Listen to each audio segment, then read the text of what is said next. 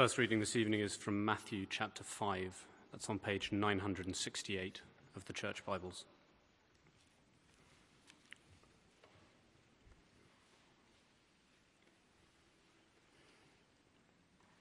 Page 968. Matthew chapter 5, verses 10 to 12. Blessed are those who are persecuted because of their righteousness, for theirs is the kingdom of heaven. Blessed are you when people insult you, persecute you, and falsely say all kinds of evil against you because of me. Rejoice and be glad, because great is your reward in heaven, for in the same way they persecuted the prophets who were before you.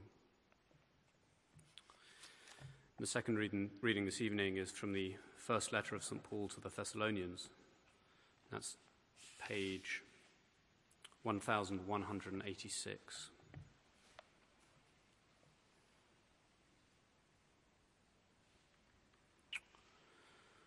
One Thessalonians chapter 2 on page 1186.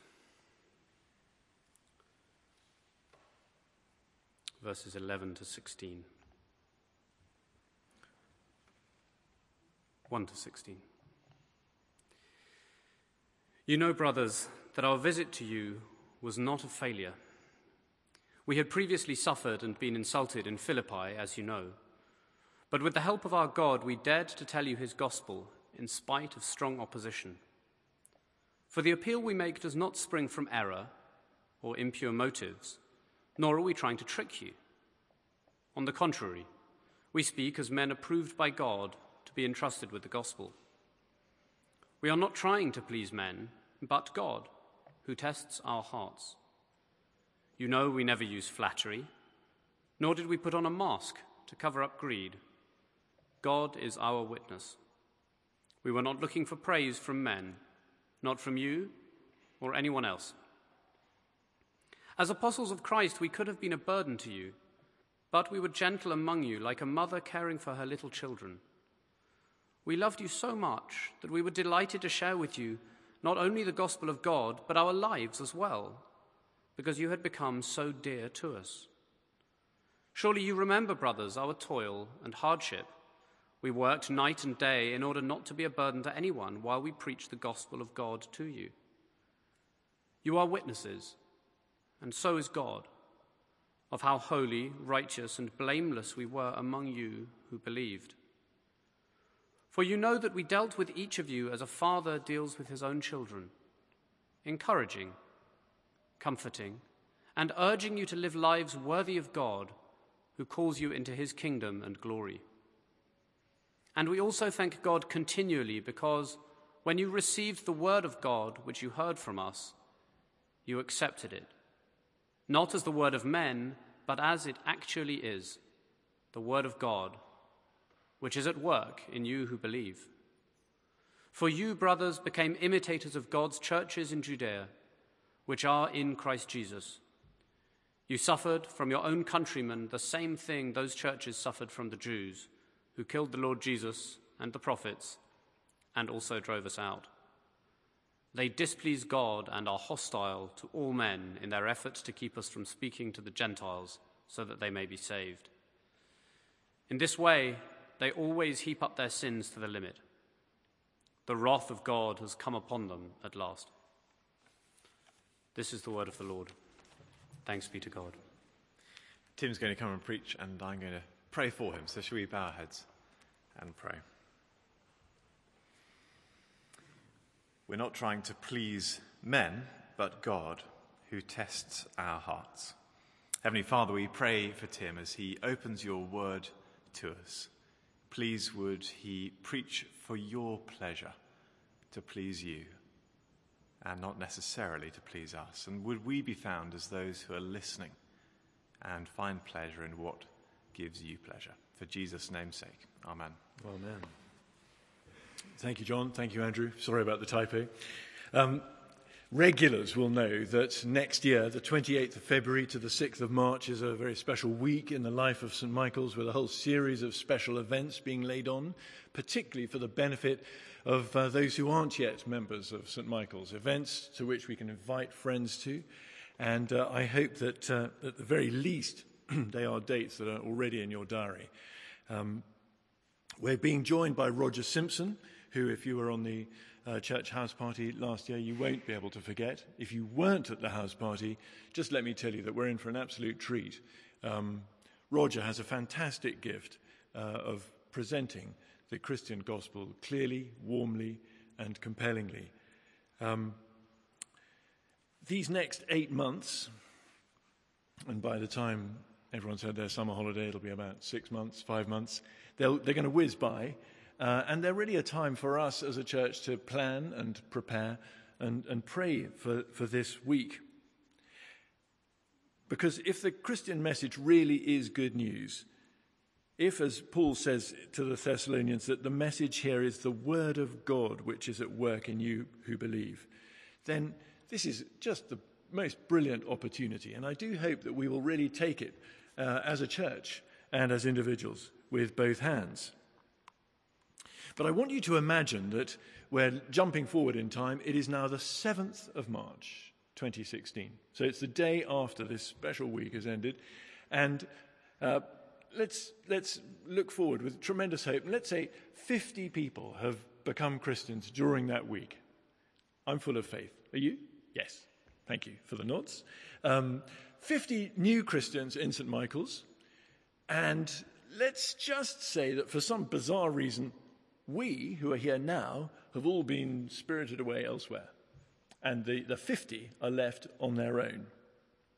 And we look at them and think, well, I wonder how you're going to survive, baby Christian that you are. Who's going to nurture you? Who's going to lead you? How's it going to work out? Well, this is exactly the situation in Thessalonica. Paul, as we remember from last week, had been there for 3 Sabbaths. He then got chucked out and moved on. And this baby church was left to survive on their own. How would they get on? Well, we saw in chapter 1 last week that there was tremendous evidence for a genuine work of God in these young Christians. They had turned, chapter 1, verse 9, they turned from God, they turned to God from idols to serve the living and true God.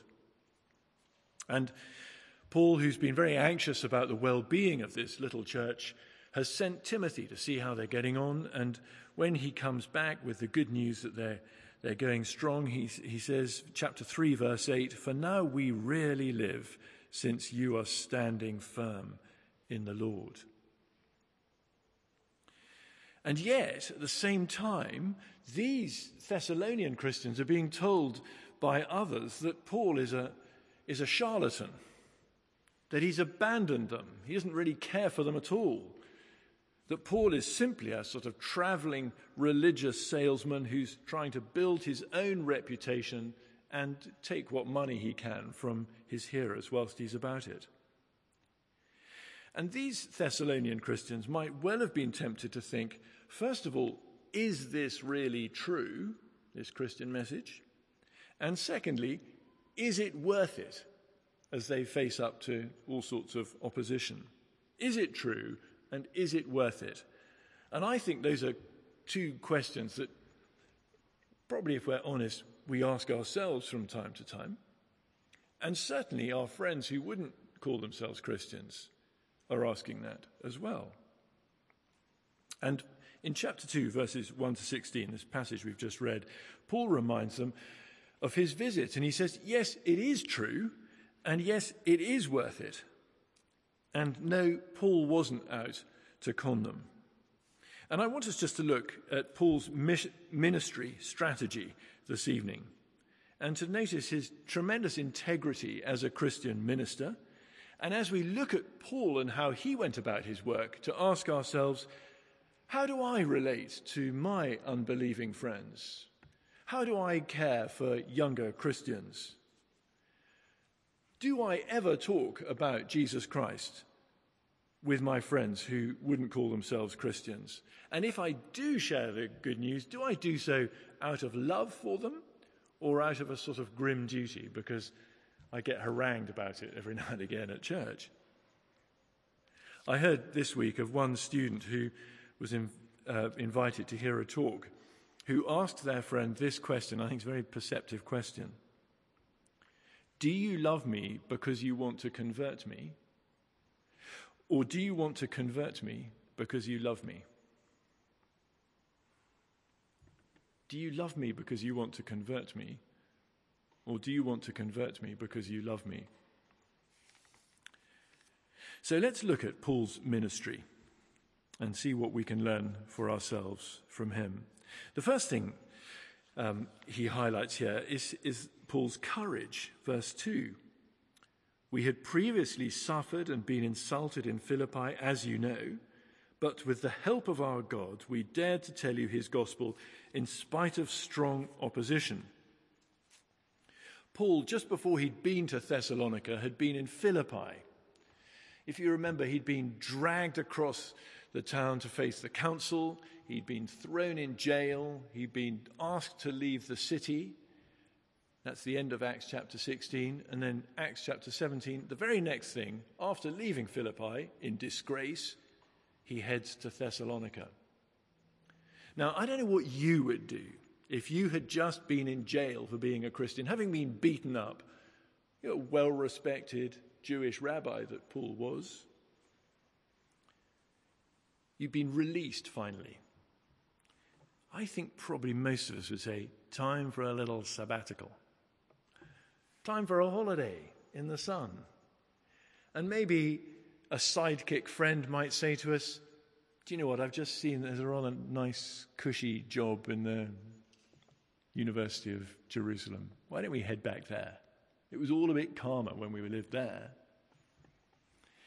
But no. Paul goes to Thessalonica, preaches, people become Christians, and after that, the mob appear again. And the heavy brigade move in, and there's a riot. Paul, would you mind leaving Thessalonica? Off he goes. Where does he go? He goes to Berea. What's he do in Berea? He finds a synagogue. He preaches. People become Christians. There's a riot.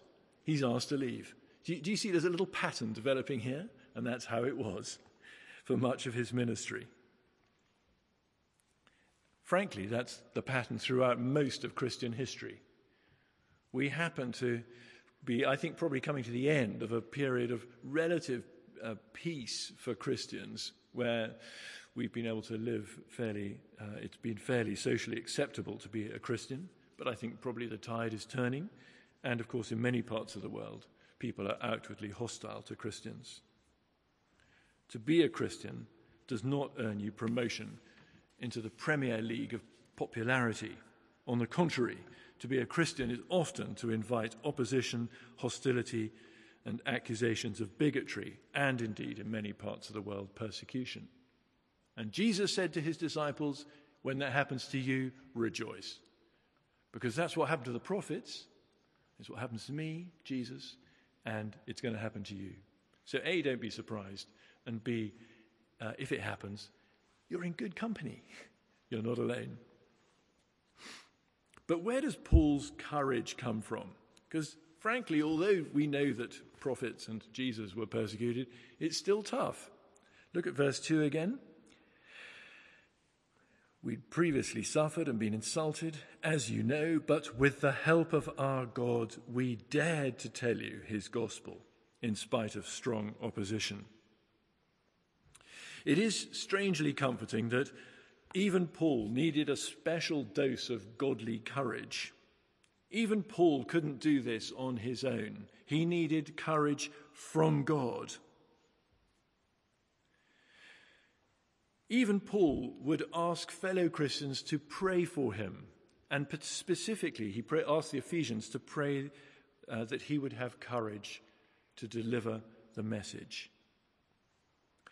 I think probably all of us at times are tempted to water down the message, or perhaps to say nothing at all, I remember when I was at university, we had a week of special events, and I had this invitation in my hand, and I was going around to see a friend.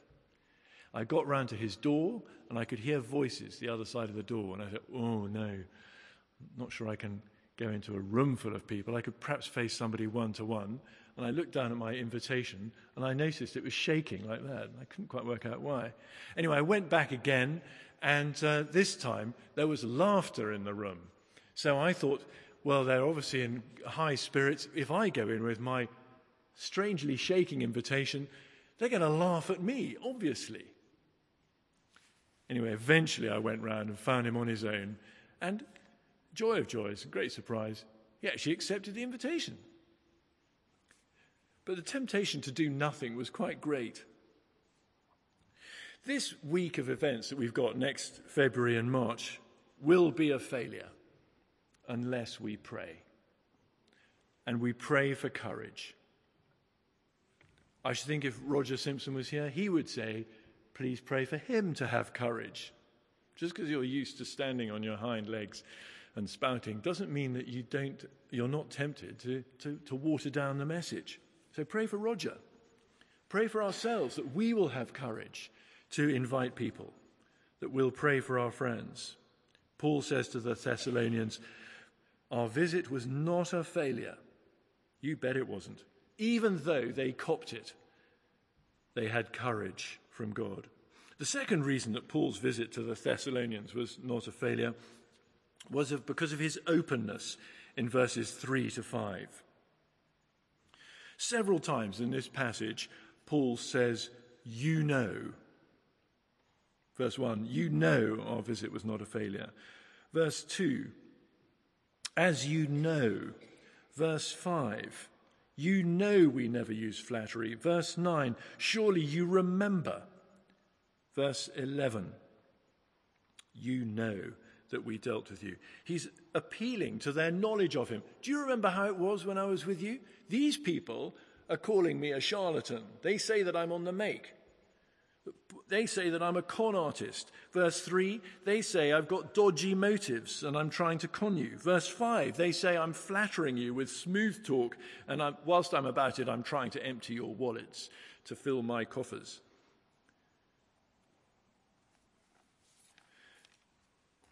It's actually very hurtful when people say completely untrue things about you, especially when you think of the comfortable life that relative comfortable life Paul had given up in Jerusalem as a rabbi, and the kind of new life he'd embraced as a traveling preacher: beatings, prison, shame, disgrace.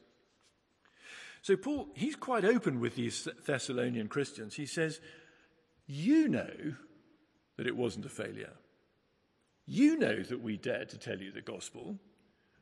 You know that we never used flattery.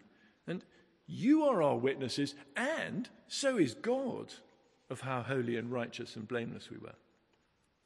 Others may say all sorts of scurrilous things about us, but you know what really happened. And the key verse here is in verse 4. On the contrary, we speak as men approved by God to be entrusted with the gospel. We are not trying to please men, but God, who tests our hearts. Paul is a trustee of this message, and all that concerns him is that he should please God. He's not bothered by the opposition. Well, perhaps he is bothered by the opposition, but he's more bothered by the fact that one day he wants to hear those words, well done, good and faithful servant. So Paul gets on with this task, chapter 2, verse 2, in spite of strong opposition. And perhaps it's a good question to ask ourselves, whose opinion of me matters more? God's opinion or the opinion of my friends? I guess we'd probably say, of course we know it ought to be God's opinion, but when push comes to shove, we're often worried about what our friends think, and perhaps we say nothing. Perhaps we're tempted to water down the gospel. I think there are perhaps two dangers here. To water down the message. So we say, well, Jesus loves everybody. That's what he's really about. And never mention anything about accountability or judgment, or as Paul does twice in these opening chapters, the fact that the wrath of God is there. Or we mention that Jesus is a saviour and a friend, but we never mention that Jesus is also the Lord. He's the King of Kings, and we are to obey him and follow him. So one temptation is to water down the gospel. The other temptation is to sort of put an extra gloss on it. And so we say things, we can be tempted to say things like, well, become a Christian and basically all your problems are solved. Sometimes hear people say, there'll be no more illness. There's perfect health. Or there'll be no more financial worries. Life will be all sunshine and smiles. And it sounds very attractive, and we say it because we want people to become Christians, which is a good motive, but trouble is that it's just not true. So when trouble comes, people understandably feel that they've been conned. And often they give up because we've given them a phony gospel that's been given an extra gloss. The fact of the matter is that, as Paul says here in verse 4, we have been entrusted with the gospel. Let's just remind ourselves of just some of the key, brilliant things about the Christian gospel. That our sins have been forgiven. That as a result, we can therefore have peace with God. That he has given us his Holy Spirit, which means we are never alone. And wonderfully, whatever life throws at us, we can look forward to heaven with him, perfectly with Christ. Now, that's a pretty good package, isn't it? I don't think we need to sort of burnish it with false promises or water it down. The big question, though, for us is, am I going to be a faithful trustee? This week of events, next February and March, will be a failure unless we ourselves are clear on what the good news is and is not, and that we're clear that God has called us to share it. We're not trying to please men, but God, who tests our hearts. Paul was very open with these Thessalonian Christians. Third reason why Paul's visit to Thessalonica was not a failure was that he cared for people. This is verses 6 to 8. And Paul here uses the analogy of the nursing mother. Now, we know that it's a rather underrated job, the young mother. And no one's going to congratulate the young mother in the early mornings after she's had a shocking night, being woken up several times by her crying baby. No one's going to say, great nappy change. That was a wonderful job you've done there. And as the nursing mother turns up at a party in her posh frock and suddenly, as she walks through the door, notices milky vomit on her shoulder, no one's going to say, well done for being a great mum. It's an underrated job being a mum. It's unglamorous, but it's absolutely vital. The baby is going to die within a few hours if the mother does not do her job of nursing the child. And like a nursing mother, Paul is saying, we need to give time and care to our friends. So verse 7, we need to be gentle with people. We need to love them, verse 8. Sometimes I think we can be so keen to get the truth across to people that we can perhaps be a bit strong or abrupt. Or maybe we're so wanting people to walk with Christ that we can be overly controlling. It's easy perhaps to be a bit harsh. And crucially, as we seek to share the good news, we must be like this gentle mother here in verse 8. We loved you so much that we were delighted to share with you not only the gospel of God, but our lives as well, because you had become so dear to us. The mother doesn't actually need congratulation because she loves her baby. And whatever other people think, she thinks that baby comes first. I love it so much, I'm going to put myself out for this child. And she doesn't at the end of the day saying, great job, I've done that. Our week of events next February and March will be a failure if we try to harvest without sowing. And like nursing mothers, we need to sacrifice ourselves for other people and invest in people. We need to love them. We mustn't just see people as sort of potential targets, or this is a kind of big recruiting exercise for St. Michael's. No, we have good news we want to share. And if we love people, we will share it with them. The fourth reason why Paul was so effective and his visit to Thessalonica was not a failure was his behavior, verses 9 and 10. Paul and his companions were absolutely sincere, and that's why they spoke with such authority. People could see that what they said was backed up by the kind of lives they led. So Paul could say, verse 10, not just you are witnesses, but so is God. It's quite a claim, isn't it? They demonstrated the beauty of a holy life. Now, I think that one of the big lies of the devil is that there's something rather unattractive about holy people. You know, the sort of monk shut away in his cell. Rather boring, austere, remote, completely disengaged from society. We want to have fun. And the holy person just says, thou shalt not. But actually, when you think about it, Jesus was the only person who's ever lived a perfect life. And Jesus is still an incredibly attractive person. Even people who wouldn't call themselves Christians like the character of Jesus. As we seek to speak for Christ, we should be seeking to live for Christ as well. This Christian behavior, this holiness, should be seen in how we work. Verse 9, he mentions their toil and hardship. It's very practical. And a godly life, a holy life, will be seen in how we behave at work, how we relate to our colleagues, whether we're the reliable sort of person who, when someone asks to do a job, we get it done, helping a colleague who's struggling with a deadline, staying up late to finish the job, going the extra mile.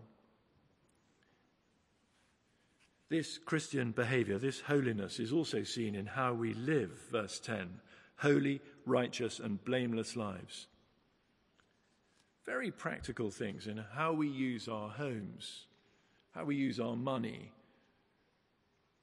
what we say about people when they're not there, how self-controlled we are in all sorts of different ways, how we use our free time for self or for others, holy, righteous, and blameless. If we're not noticeably different, then people won't listen to us. They say, well, what difference does it make to your life? It's interesting that in the New Testament there's a lot about behavior and holiness, and comparatively little about evangelism. And I think that what this is saying to us is that what people are wanting to see is, does this actually work in practice? Has it made a difference to your life? And when people see a holy, righteous, and blameless life, they're drawn to the person of Jesus that it's meant to reflect. Our week of events next February and March will be a failure if our lives are so compromised that we become invisible. The fifth and final reason why Paul's trip to Thessalonica was not a failure was because of the constructive advice he gave. Paul switches here this is verses 11 and 12, constructive advice. Paul switches from the nursing mother to the caring father. having been gentle and restrained, here he's perhaps a little bit more positive and maybe more proactive. He uses the words, verse 12, encouraging, comforting, urging to live lives worthy of God. You see, Paul's concern was not just to see converts. He wasn't out for a quick fix. Let's have a sort of pop-up church in Thessalonica. He wanted to make disciples. He wanted to see these baby Christians grow in faith. That's why much of this letter is saying things about his concern, is almost his kind of agony for them. Are they surviving? Have they kept going? And he uses these three words, and I think there's a sort of progression here. Encourage. Do come along. Come with me to church. It'd be lovely if you came. Do come to this event. I'd love to do Just for Starters with you. Would you like to read the Bible? Or comforting, perhaps standing alongside people. You probably know that comfort comes originally from the Latin cum fortis, with strength. So sort of putting your arm around somebody, saying, come on, let's go. Being a genuine friend, meeting up regularly with someone, praying for them consistently, comforting, and then urging.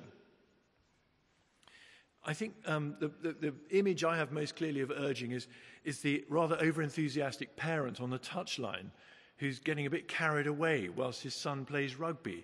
And he says, come on! And he shakes his fists at the referee and all the rest of it. But urging is perhaps in the Christian arena, is perhaps a gentle challenge, maybe about a lifestyle issue or about priorities. We're told to spur one another on to love and good works. And perhaps that's a similar sort of thing. A spur, the cowboys had spurs in their boots, sticking the sharp thing in the side of a horse to get it moving. That's how we're, a little bit of that in the Christian arena. Not because we're trying to score points off each other, but because we love each other so much. We want to spur each other on. Paul here is not advocating strong-arm tactics. But he is saying we must take discipleship seriously.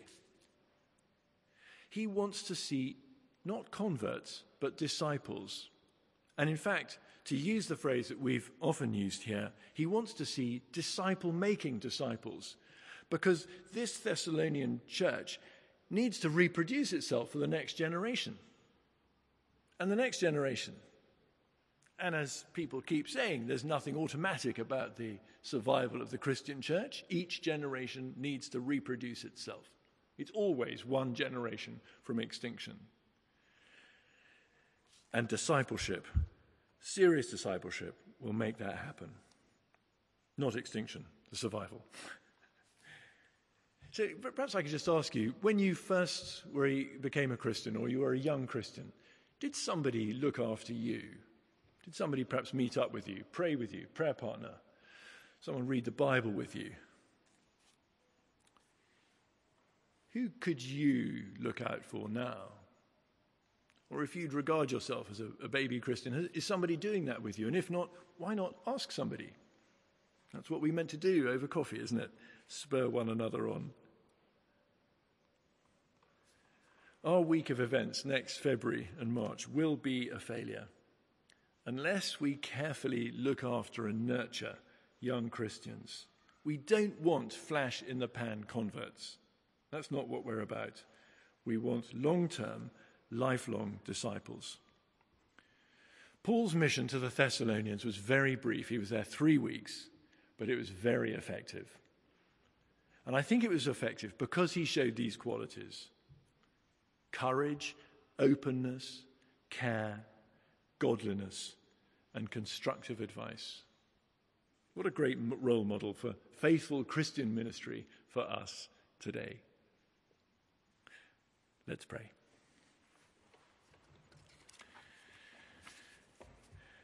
Father, we thank you for the example of Paul, and we pray that we, like him, would most of all seek to be people who please God and not other people first. We pray that we would lead godly lives that attract people to the Lord Jesus, but most of all, may your glory be our highest concern. We ask this for Jesus' sake. Amen.